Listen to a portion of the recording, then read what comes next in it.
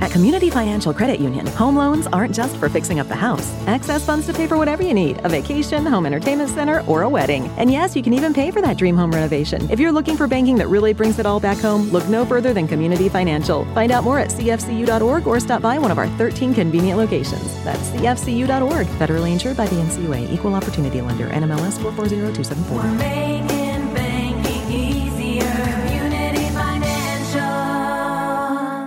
The Leslie Marshall Show, the only true democracy in talk radio, of, for, and by you, the people. Live nationwide and streaming live at lesliemarshallshow.com. Call in with your thoughts at 888-6-LESLIE.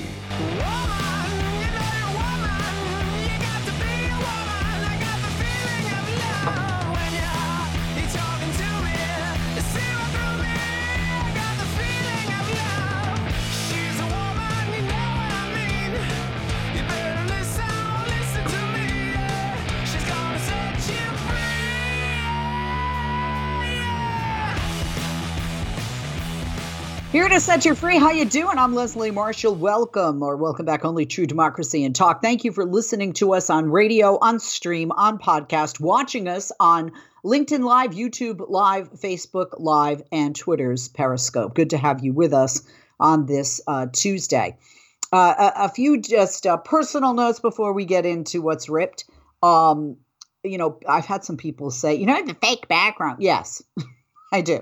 And the reason that I do is I am in my home, like many of us have to work from home and have been and continue to since the pandemic started over a year ago.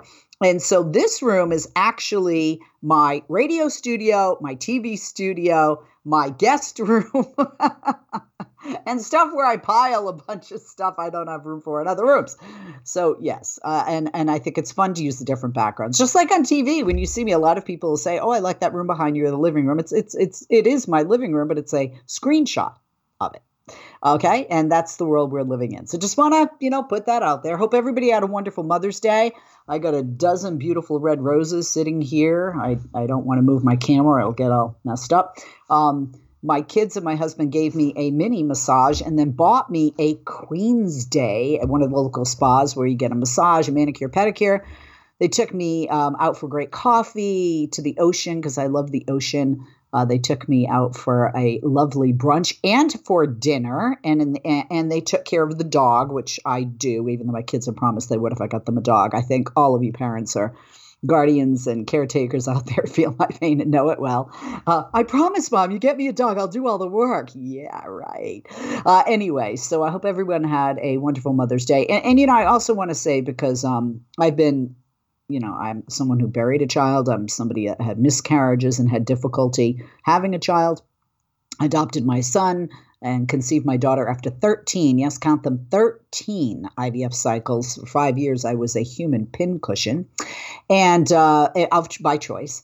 And a lot of people out there, Mother's Day is hard. They're mothers, but their children aren't with them because they have passed on, whether through a miscarriage, stillbirth, or they've died. And of course, there are people out there who want to be moms and who are struggling. So I hope the day was not hard for you, or those of you that have lost your moms. I still have my mom, but I lost my dad. Father's Day is tough for me, so I know that's tough for you. So with that, let's check what is ripped from the headline. Palestinian militants launched dozens of rockets from Gaza, and Israel unleashed new airstrikes against them early today. It's an escalation triggered by soaring tensions in Jerusalem and days of clashes at an iconic mosque in the Holy City. 24 people, including 9 children, were killed in Gaza overnight. I want to say a few things about this. I spent some time in Israel. One could say that I lived there or I was an extended tourist in 1996. And I think many of you know I have a Jewish parent. I'm of Jewish lineage. And I went there, quite frankly, trying to connect with my Jewish side, if you will, with my Judaism. And I saw with my own eyes. And I have to say, and I want to be very clear about this. I was, pretty much brought up that, you just pro-Israel, Jews good, Arabs and Muslims bad. Seriously. And I found that in traveling and in meeting people in this country and throughout the world, that's just not true. I mean, there's good and bad in every religion, good and bad in every culture, good and bad in every nation. And Israel is no exception. When I was there, I saw with my own eyes oppression. The Palestinian people were oppressed. You know, there's a conservative talk show host here in Los Angeles. I don't want to name him. I never agree about anything, but on that we did agree. There are Holocaust survivors that talk about this, building a wall around the Palestinians, like walls were built around some of their parents or their grandparents or them when they were little in the Warsaw Ghetto, as an example, in Poland. And they are oppressed. Now listen, Hamas is a terrorist organization. Hamas is not going to revoke their charter any day soon. Hamas is not going to recognize the state of Israel or say that the state of Israel has the right to exist anytime soon. I'm not going to bet on any terrorist organization. But at the same time, the Israelis have prohibited travel and placed a ban on Palestinians, have reduced their water supply, their electrical supply, at first did not allow them to be vaccinated against COVID. And when we see in the news that 9 children died in Gaza overnight, you don't hear the outcry from the Christian community or the Jewish community, although there are many Jews that are, I don't want to say pro-Palestinian, but pro-peace. And, people out there who cry about, unborn children or say, they're so pro-life and they care about children. What about those children? What about those 9 children? I shared a tweet from Peter Dow earlier today, which is, we should all take a moment to look at the world through the eyes of a Palestinian child.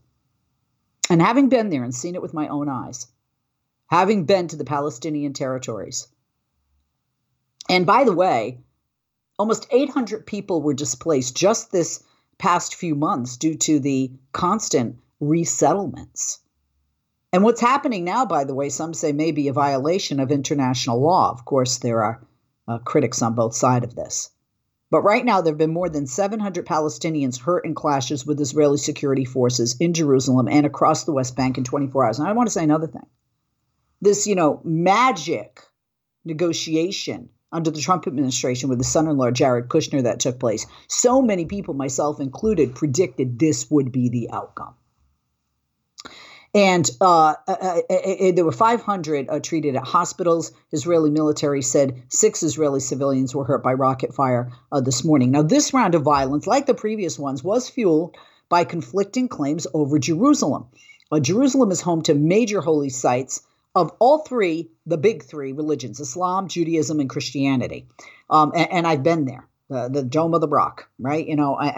Jerusalem, everybody wants their take. And I really don't think, and I'm sorry, I'm not a spokesperson, but I don't think God would have wanted the fighting, over this, constant, over the land. And, is it about Abraham? Is it about Isaac? Is it about Ishmael? And really, if you think about it, Jews and Muslims are half brothers that have been fighting to be daddy's favorite for centuries. That's how it boils down to me. And I'm married to a Muslim. I have a Christian parent and a Jewish parent. So I have a very unique perspective that not all have on that. The rival national and religious narratives of Israelis and Palestinians are rooted in the city, and it makes it the emotional core of a conflict that just doesn't end. Now, in recent weeks, tension has been soaring in Jerusalem, marked by clashes between Palestinian protesters and Israeli police in the walled Old City, located in East Jerusalem, which Israel captured and annexed in that war in 1967. One of the flashpoints in the Old City has been the Al-Aqsa Mosque. At that compound. It is the 3rd holiest site of Islam. It is the holiest site of Judaism. Another driver of Palestinian anger has been the threatened eviction of Palestinian families from their homes in an East Jerusalem neighborhood by Israeli settlers. I posted a video showing an exchange of a Muslim woman and her children literally having her home taken over by a Jewish Israeli settler. And you want to know something? This is so unsettling to me. And I'll tell you why. There are a lot of people in Israel who are descendants of Holocaust survivors. Because after the Holocaust, a lot of people wanted to get the heck out of countries like Poland and Germany. And they wanted to come to countries like the United States or the UK. Some felt comfortable going back to some of these countries, but many felt they wanted to go to the homeland, the land of Abraham, a Jewish land, a Jewish state, which they had hoped and prayed for, and they did receive. But when I see images of Jews just taking over Palestinians' homes, don't they know that's what the Nazis did to their relatives? They knocked on the door and said, get out. Now, certainly, Israelis and Jews are not transporting Palestinians to concentration camps, as the Nazis did. So the similarities end there. But I have to say seriously, this is wrong. It is absolutely wrong. It's what we did to the Native Americans. And it's what's being done. I mean, basically, they keep changing the goalpost in Israel. That's a reality, folks. Look at the maps, right? They're like, you can live here. Oh, we need to build more condos. Get out. We like your house. Get out. It's wrong. Now, this week, we've seen on Monday a long day of anger, deadly violence. There are deep divisions in Jerusalem. Israel tried to celebrate its capture of the city's eastern sector and its sensitive holy sites more than half a century ago. Dozens of rockets flying into Israel continued throughout the night. By the way, Palestinians were dying over their holy holiday, Ramadan. We'll take a break. We'll be back.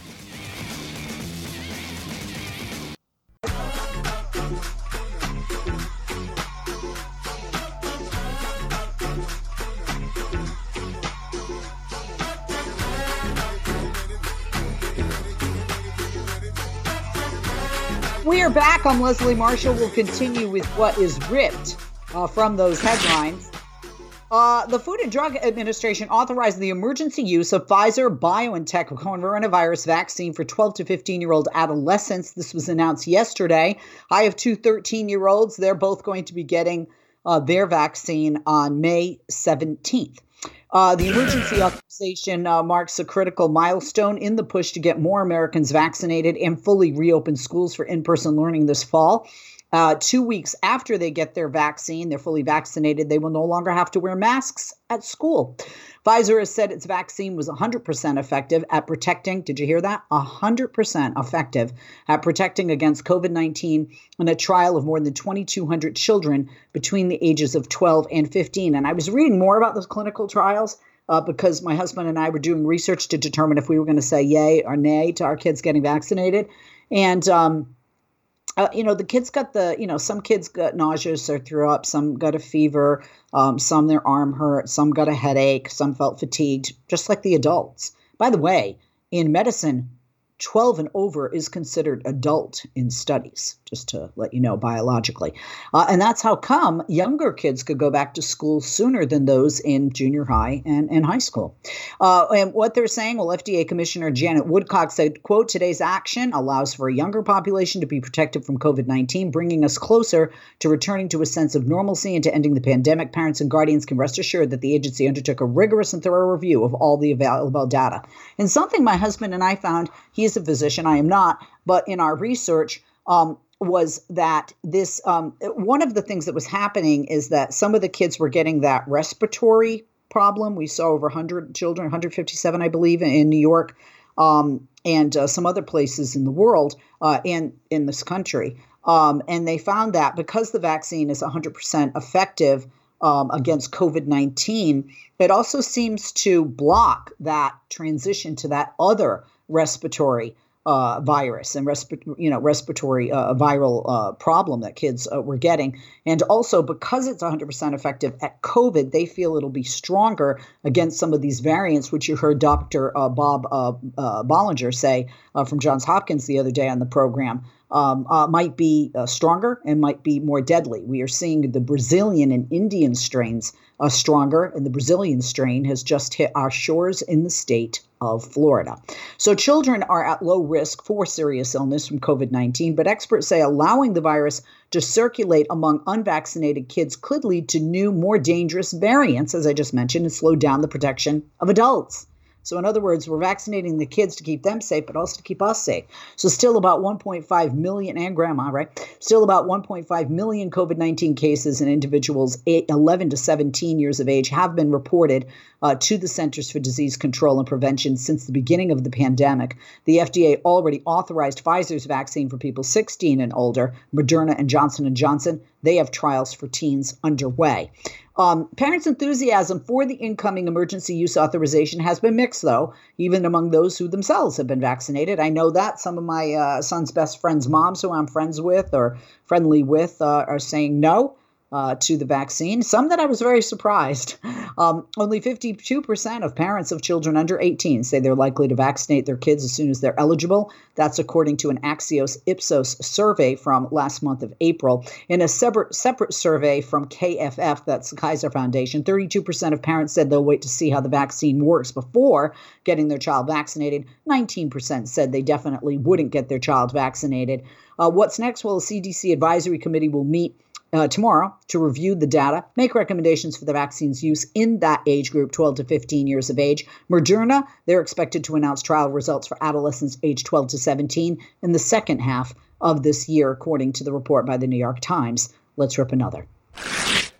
President Joe Biden is plunging into the next phase of his administration with the steady approval of a majority of Americans. That's according to a new poll from the Associated Press NORC Center for Public Affairs Research. And the survey shows that President Biden is buoyed in particular by the public's broad backing for his handling of the coronavirus pandemic.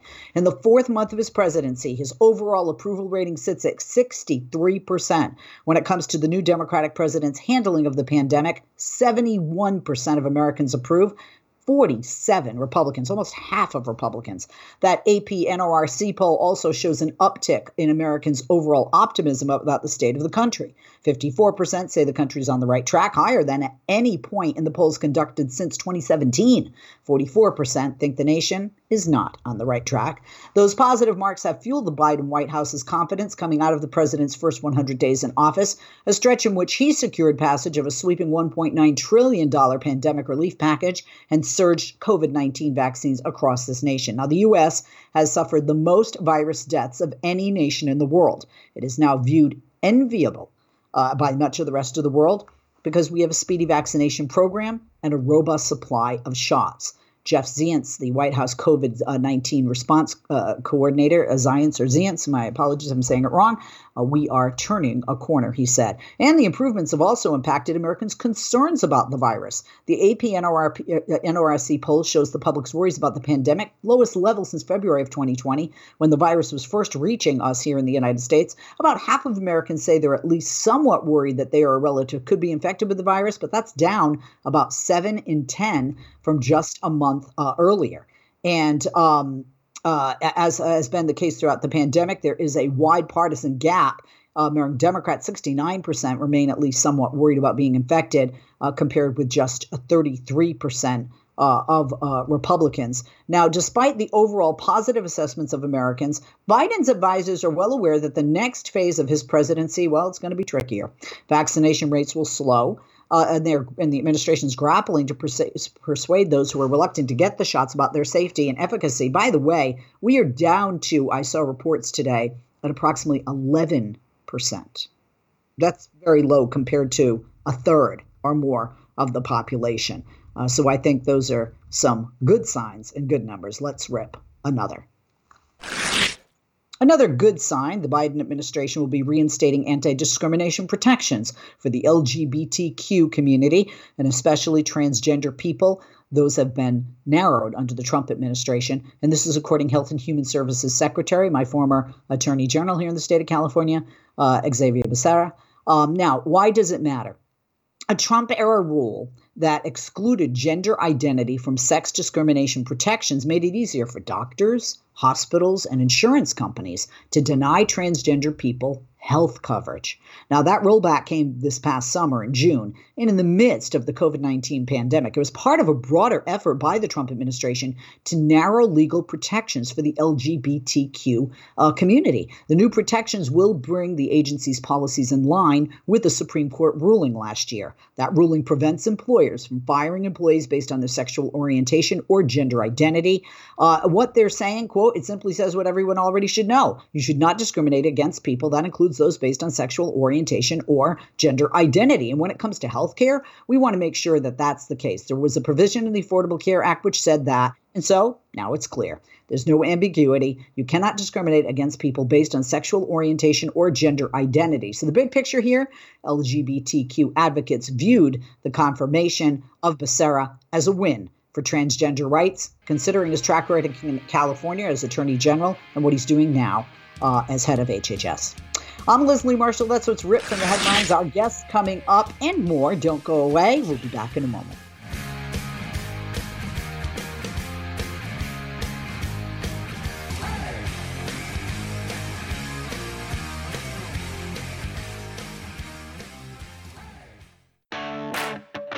If you miss Leslie on TV this week, catch up at lesliemarshallshow.com.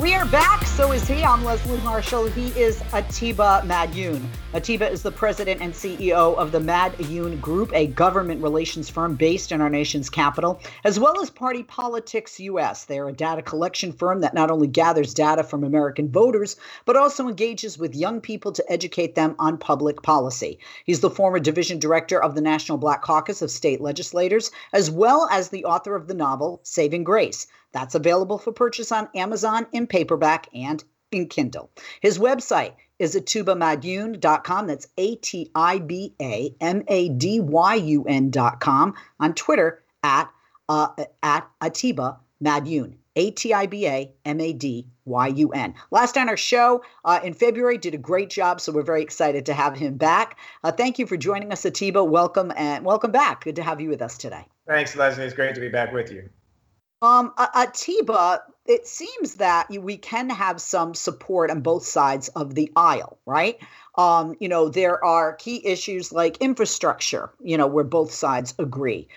Sometimes we can get some agreement with regard to COVID or vaccines, but a key issue right now, when you look at polls and a concern of voters, and not just among Democrats, is policing.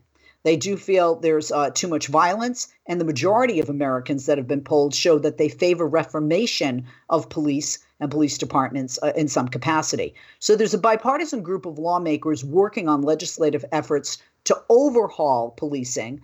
They appear to be nearing an agreement to set federal standards for no-knock warrants, ban chokeholds, except in life-threatening situations, and place limits on equipment the Defense Department can send to state and local police departments. So talk to us about this. Is this what Democrats meant when they said defund the police? Is it reformation? Is it restructuring? And is it reallocation of funds in areas where police may not have expertise, such as dealing with those who are mentally ill? Well, I think that was a lot, that you just mentioned, Leslie. And in terms of what Democrats, particularly progressives, have been talking about and what they are looking for regarding police reform and defunding the police is really about how you reallocate some of these resources, how you take some of the pressures off of police officers, because apparently they can't handle the pressures that they have from a mental standpoint. In terms of, if you think about all the things that police officers do in terms of policing, they pull people over for traffic stops. They're called in for to do what maybe a mental evaluator could do. We've seen far too many people die because of something that could have probably been handled by social services as opposed to the police. One of the sticking points has been qualified immunity, which for me is a really sticking point, because with qualified immunity, often police officers are getting away with murder, literally, and then their departments can't be sued because the officer has what they call immunity. It's almost like 007, you have a license to kill per se. Because that's what we keep seeing with police departments and police officers around the country. One of the things that has been offered is with the qualified immunity is negotiate where they can where a victim or a victim's family can sue police departments. This is something that is a little bit different because technically what generally has happened when you hear about civil suits is that the victims' families are suing the city.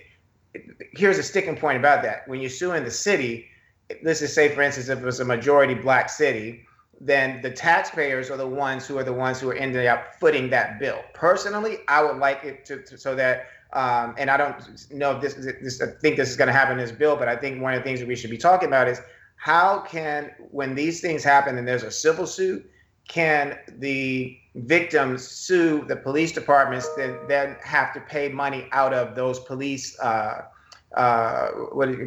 not a trust, out of the retirement fund. Because when you start seeing those monies come directly from out of police officers' pockets, you'll start seeing a different thing in terms of behavior. But in terms of, you asked, the question was, is this what progressives or have been looking for? It's not all that they are looking for, but it's a step in a different direction than we've been seeing. In the right direction, right? I think it's the right direction. Do you think we have more bipartisan support because people actually saw what people, not just people of color, but what people throughout the nation have been saying, which is there is excessive force being used, even more so and disproportionately to African-American males?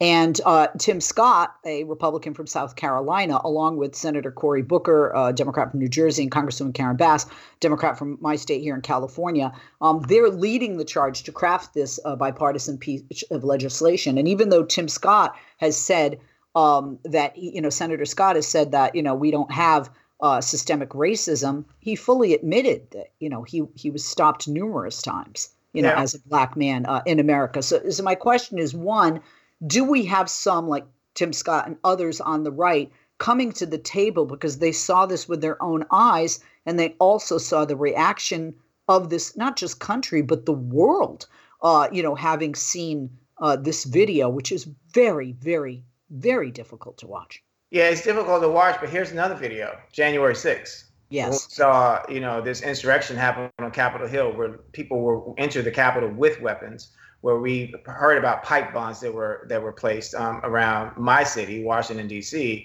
And you saw a totally different response in terms of the police as related to that mob.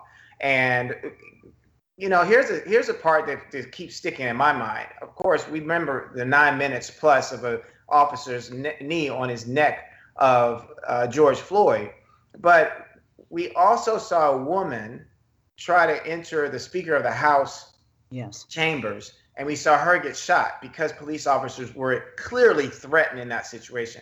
We saw police officers die in the or who were killed in that insurrection, but we didn't see the same type of response toward those mostly white people, Americans, that we do toward Black Americans in far less volatile situations. Oh, no, absolutely. There were, I obviously are looking at me. I'm a white chick. I was going out of my mind because there was one Capitol Police officer who was helping this woman, this white woman, down the stairs. She was recording it on her selfie.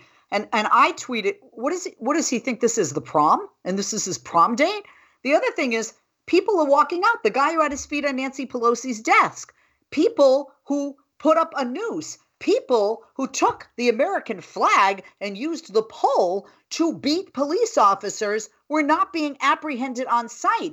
And then when you just compare and contrast that with the photos of, which you would think was war in a third world nation, and how they protected the Capitol when, there were going to be Black Lives Matter protest. And, you've got riot gear, you've got people lined up ready for war. And honestly, it's made the FBI's job harder. You see FBI Washington office and other offices, but mostly the Washington, D.C. office and, the general FBI bureau, posting even today. We still have not been able to get this guy. Pipe bomb, you mentioned. The guy that they saw with the pipe bomb. I think it's a guy, might be a woman, but that person has not been, arrested as of yet. Although over 400 people have been arrested, there are so many still at large.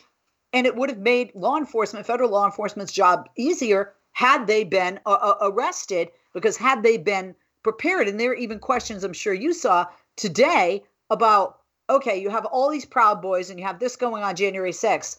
Yet you were sent over there.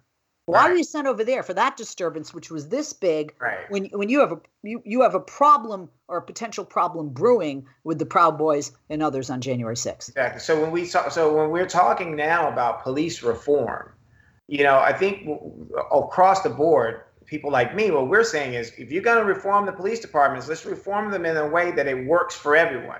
I remember, and I often, when I'm talking about this particular issue, remember when police officers were in my school as a child in Washington, D.C., and we called them officer friendly. These were the police officers that were getting to know the children as we were growing older. So when we saw the police officer in the community, there was a relationship.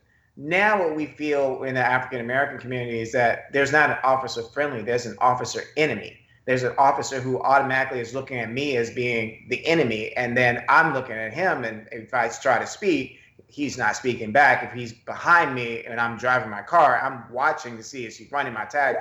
There's all these different parts of this. So not all of this is going to be addressed in policy, but in terms of whether or not it goes into training, whether it goes in terms of penalties and punishments that come along with this, this is what I'm looking for to see what's going to be in this police reform bill to change the way that policing is happening. Do you think they'll pass the 60 vote threshold? We have 30 seconds, so quick yes or no. No. Oh, I don't. Okay. Yeah. Okay. Yeah. You and I are bonding on the pessimism side here. Sadly, we're going to take a break, and we'll be back with our guest and with you right after this. Don't go away. More to talk about. Follow Leslie on Twitter. Just go to www.twitter.com/Leslie Marshall, and we'll be sure to share your tweets.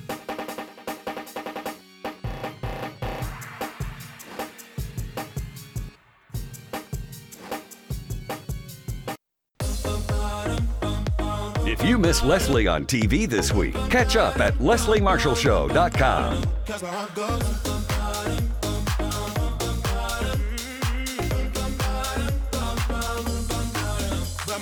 And we're back. Hey there. Happy Tuesday. I'm Leslie Marshall. Our guest is Atiba Madyoun. Atiba is president and CEO of the Madyoun Group, a government relations firm based in D.C. He's also as well as Party Politics U.S. They're a data collection firm that not only gathers data from American voters, but also engages with young people to educate them on public policy. Follow him on Twitter at Atiba Madyoun, ATIBAMADYUN, and the website Atiba Madyoun, ATIBAMADYUN.com. Glad to have him back. Thank you for holding, Atiba, and welcome back. Let's talk about some of the areas that, you said this is a start. What are the priorities with this legislation, and what are some things that the legislation being proposed doesn't address? I'm laughing because the priority is to stop killing Black people. I mean, that it's just that simple. It's that simple. Stop killing us. You think about Breonna Taylor, she was sitting in her home. The no-knock warrant that's in this bill is very important. I mean, we can't sit in our homes anymore and feel safe without a police officer coming in. I can't remember. We have a constitutional amendment, right? We have the right to be protected from illegal search and seizure. I mean, I remember there's a young man, I don't remember his name, so please forgive me on that, in Texas, who was sitting in his own home when a police officer entered his home thinking that it was her home and shot and killed him because she thought she was in her house because she was drunk. Right. What do we want? We want to be treated like human beings. I often hear the term over the 20 plus years I've been working on public policy that you can't legislate behavior. So we can change the laws. We can create more penalties, per se, to govern how police officers or police departments are run. But the culture also has to be changed. And the culture within this country is one that's really began, Bonhomme, John, thanks, Mark. I'm sorry, I lost my train of thought because I do it all the time. I kept picturing him sitting in his home eating ice cream and being killed in his home. But just, when I think about police officers today, I cannot help but think back to slavery. I can't help but think back to my great-great-grandparents and what they struggled to do in order to acquire land, and that there were these slave patrols. And these slave patrols are what told people you can't move around as a slave without your slave papers. Today, it's let me see your ID. Are you going to, what is the term that they use in terms of comply? No matter what we do, we still ended up getting killed. So is policy going to change that? We hope so. That's the hope. But you've got to figure out, I think, how we change the culture and how there's going to be more discipline that's coming from the top down and how other officers are going to police themselves. But and it's not just police. We're talking about this legislation, but there is systemic racism. There is white privilege. I say that again as a white woman. How do we address systemic racism, not just within the police department, but within our nation, especially among some individuals that don't believe that is an issue, including Senator Scott? Yeah, Senator Scott's in denial. I mean, when he made the statement the other day, and I know there are a lot of other people who will disagree. America is a racist country. It's built on racism. Capitalism is built on slavery. So you can't ignore that. It's like alcoholism. You cannot address a problem if you don't first accept the fact that you have one. And so we do have a problem. When we talk about systemic racism, it's not just within the police departments.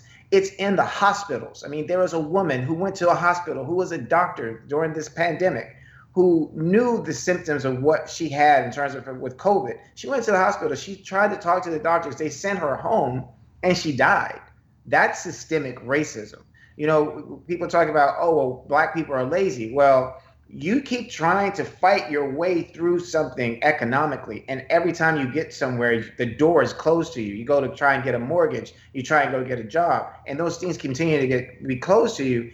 Eventually, you're going to look at the system and recognize that not only is it bent the opposite way of you, but it's not bent towards you being able to move about freely. So the systemic racism we hear about, I think we've got to do I don't want to say a better job in terms of talking about it. We've got to do a better job in terms of how we're listening to one another, because the country now is divided. It's not divided because all of a sudden overnight we just decided to be divided. It's divided because this has been going on for a long time, and we've been pitted against one another for a long time. Yeah, I would agree. Hundreds of years, right? And some of the old sentiments that broke our country apart, in the Civil War in North and South. Absolutely. Going back to the legislation and going back to qualified immunity.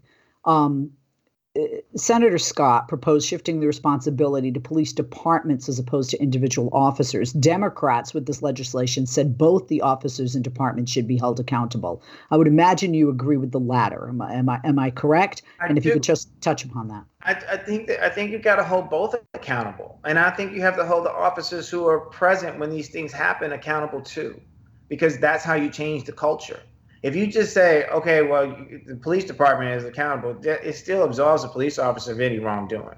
So there's got to be more onus or responsibility that's put on the officers, as well as those officers who keep turning their backs and allowing these things to continue to happen. Also, the George Floyd Justice and Policing Act, I'm wondering if this feeds into your pessimism. I know it does mine. It passed the House with 0 Republican support last month. And in that bill, it calls for language to be changed so police officers can be charged for reckless conduct as opposed to the current willful misconduct. And that change would lower the standard for prosecuting police officers. That, Senator Scott says, is an issue that's a red line for him. At least he's coming to the table and trying to work on this with Democrats, not so much for the rest of his party. Does that lead into your decision to say it won't reach the 60 vote threshold? What gears my decision is that we're seeing a Republican Party that continues to project things back as if it's not racist. So we've seen voter suppression laws that are going on around the country. We see an insecure white American male base that is pushing this thing. And so do I think that they're going to let go of the idea that the police, who they feel protect them and their so-called way of life, is going to then all of a sudden turn around and give 10 votes to the Democrats? No, I don't. You touched upon this, and I believe this, that there is a fear among whites, especially white men, that they will no longer be in the majority, whether it's 2050 or 2054, depending. We had every group of people in this country had a reduction in birth rates this past year due to COVID. We'll see if we'll make up for that when we start getting vaccinated more and visiting and hugging leads to more than hugging. But do you think that plays into it? The white man fear of not being in the majority and fearful that, a person of color will be, because certainly if you just look at birth rates, Hispanics are winning that race right now. Take away the white male construct in terms of money, then you lose power, you lose money, you lose power, you lose your women.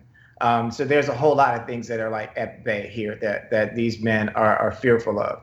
But it's a lot deeper than that. The issues are in their tissues. If you go back to slavery and you look at the power structure that white men had, and then you look at how things continue to have been within a construct to continue to maintain some level of superiority. This whole idea of white superiority is based on an idea, in my belief, of their knowing of idea of inferiority, having studied us for so long, that put us on a level playing field, we have a different story.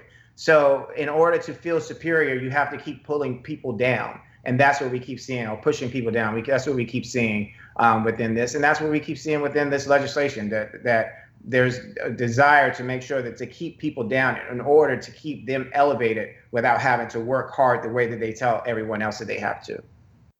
We only have less than a couple minutes left. So I want to talk about this wave of GIP anti-protest bills that will criminalize, protesters.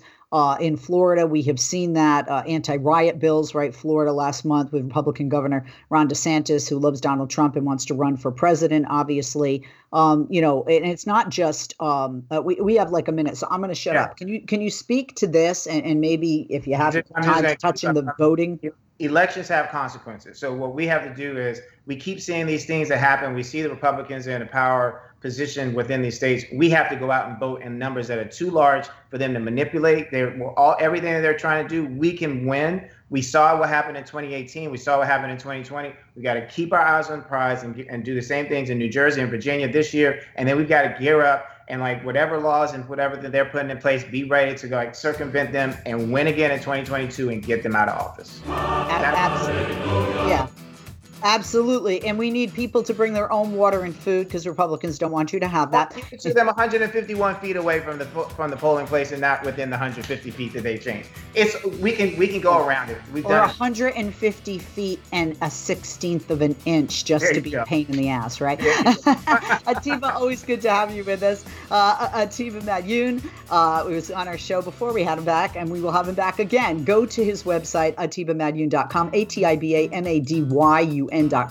On Twitter, you follow him there at ATIBAMADYUN, same spelling. And check out his book, Saving Grace, available for purchase on Amazon in paperback and on Kindle. Thank you, Atiba. And Mark Grimaldi, our wonderful executive producer. We wouldn't have this show, anything without you. Have a great day, and we'll be back with you soon here on the only true Democracy in Talk. Spring has sprung. With sunny days and good times waiting to be had, you'll need a great night's sleep to keep you going. And a Purple mattress will give you that extra bounce in your step. Purple is comfort reinvented. The secret is the grid. It allows air to flow through and eliminates pressure, so you sleep cool and comfortable all night long. Keep your good days going with great sleep powered by Purple. Get a free set of sheets and a free pillow with the purchase of select mattresses. Go to purple.com/sleepwell. That's purple.com/sleepwell. Terms apply. Can I help you, ma'am? Well, it's actually my lawn that needs help. No problem. Try this grass seed. Okay, sounds good. And some fertilizer. And of course, a soil enhancer. Try these to start. To start? Lawn care doesn't have to be complicated. With everything you need for a lush, healthy lawn all in one bag, Pennington Lawn Booster gives you quicker, thicker, greener grass guaranteed.